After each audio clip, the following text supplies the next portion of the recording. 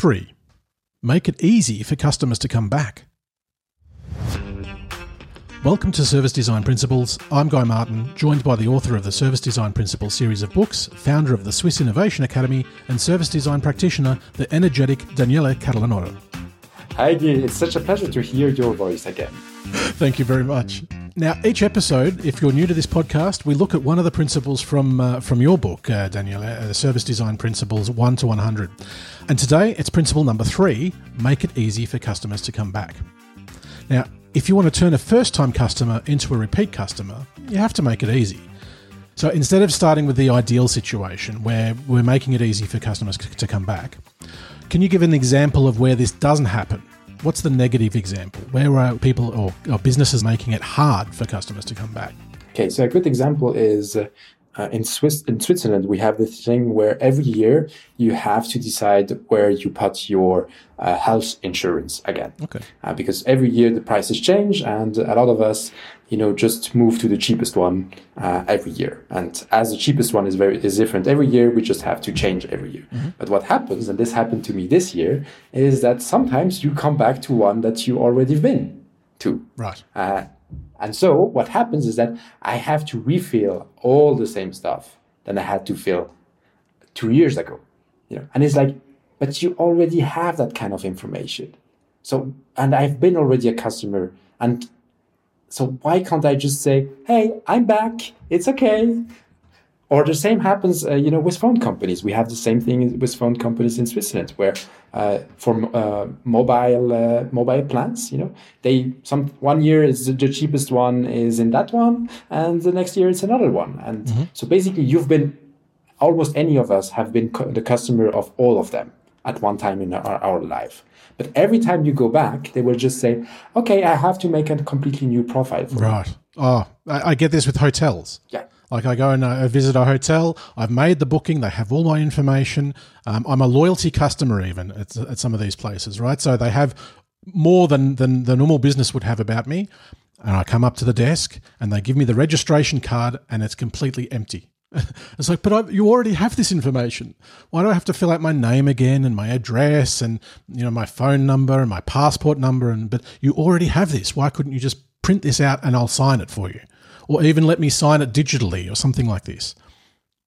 It's so frustrating. So it makes me less likely, even though I'm a loyalty customer, to say, well, what's the benefit of my loyalty here? Why did I set up this profile if it's no use and I have to spend all this time refilling out all of this information? It's so frustrating. Yeah, indeed. And obviously, people will tell us, yeah, but it's because of the privacy laws, and then I'm not a legal expert, but I would assume that there is a way to say when you close a contract, please keep the basic data about me in your registry because I might come back, or say please remove everything, because obviously there is data that they don't need because it might change and stuff. But say, hey, my name, my birth date, everybody has that. I don't feel that there's a problem that every company in Switzerland knows that I'm 54 years old. It's okay.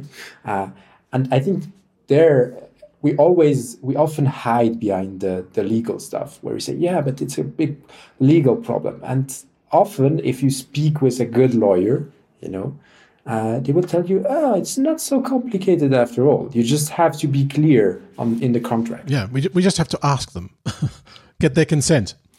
But then that takes effort as well, because then you need a mechanism to manage that consent and to hold the information even if they're not a customer. So maybe it's the more difficult path, but it's better for the customer, right? It makes it easier. Yeah, definitely. And that's where small businesses have a big chance, I think, today. Often service design is practiced by the big companies, but it's hard for them because if you want to do that at scale, it's super hard. But when you are, a cafe or a boulangerie, a bakery, and you're just one or two, if you do some exercises, to improve your memory, you don't even have to write anything and have legal problems of storage. You just remember that this is Guy and Guy loves his croissant. Right. And it's okay, And as you are a small company, you can do that easily in your mind, which there is no legal framework for what you can store in your mind, And so you have an unfair advantage here. Yeah, that reminds me actually of I have a local coffee shop.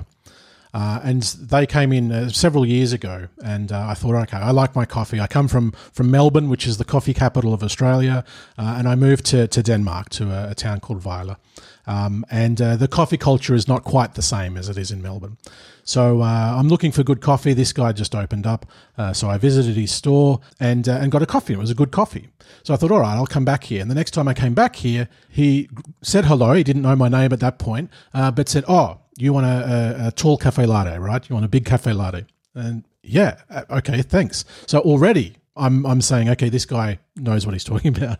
And we established this relationship. He got to know me, my name, and it was just a really pleasant experience every time I went in there. So it was very easy for me to return, right? I didn't even, like, other coffee shops started opening up, and I was like, I don't even feel I need to try that because I have what I want here, right? There's no friction coming back here.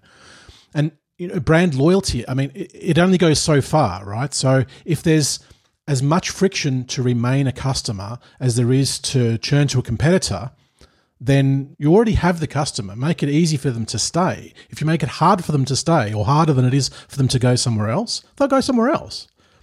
I guess there's lots of research or lots of people trying to understand, how do I make my customers more loyal? And this is probably one of the easiest ways, right? Is you just make it easy for them to return.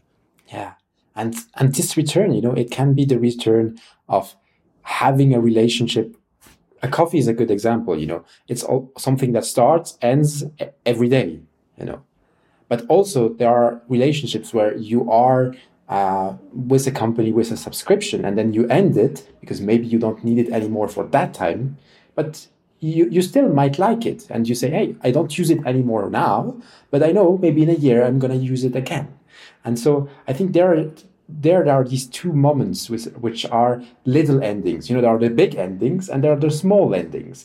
Small endings happen a lot. And if we can go become better at those small endings and understanding that, even if it ended now and we will restart tomorrow, maybe I can remember something of this interaction to give it back the day later. Like the coffee guy did, saying, you took a grande latte. And that's really cool. Obviously, you need to train your memory. You need to do a bit of work. And here again, small businesses, oh my God, they have this unfair advantage. For sure. I mean, you mentioned subscriptions and the video streaming services. There's so many of them. So now people are starting to cancel. Like when their favorite show ends, they'll cancel and they'll go to another service. They won't have 5 services running at once because that's really expensive. So they'll pick and choose, and it will be seasonal, right? When my show ends after 10 episodes or 20 episodes, I'll cancel. I'll go to another service and watch another show. But then next year, when the new season is on, I want to come back. And if I'm coming back and you've already got my favorites there and my preferences and all of that sort of thing, that makes it really easy. I'm one of the guys doing that with Disney. So sometimes I just because, the Star Wars series are very good, but I don't need all the rest. And so basically I'm taking again the subscription. And what's lovely to me is that when I take it again, basically I have all the things already saved. And it knows that the last time I came from this series. So it shows me, is it this one that you want to look? Because we know you're back, which is super cool. Fantastic. Great conversation. Thanks very much, Daniele, again. And we'll see you on principle number 4. Thanks so much. Bye. The Service Design Principles podcast is hosted by me, Guy Martin, with Daniela Catalanotto. Music by Mikhail Smusev. This is a production of Neolux Consulting.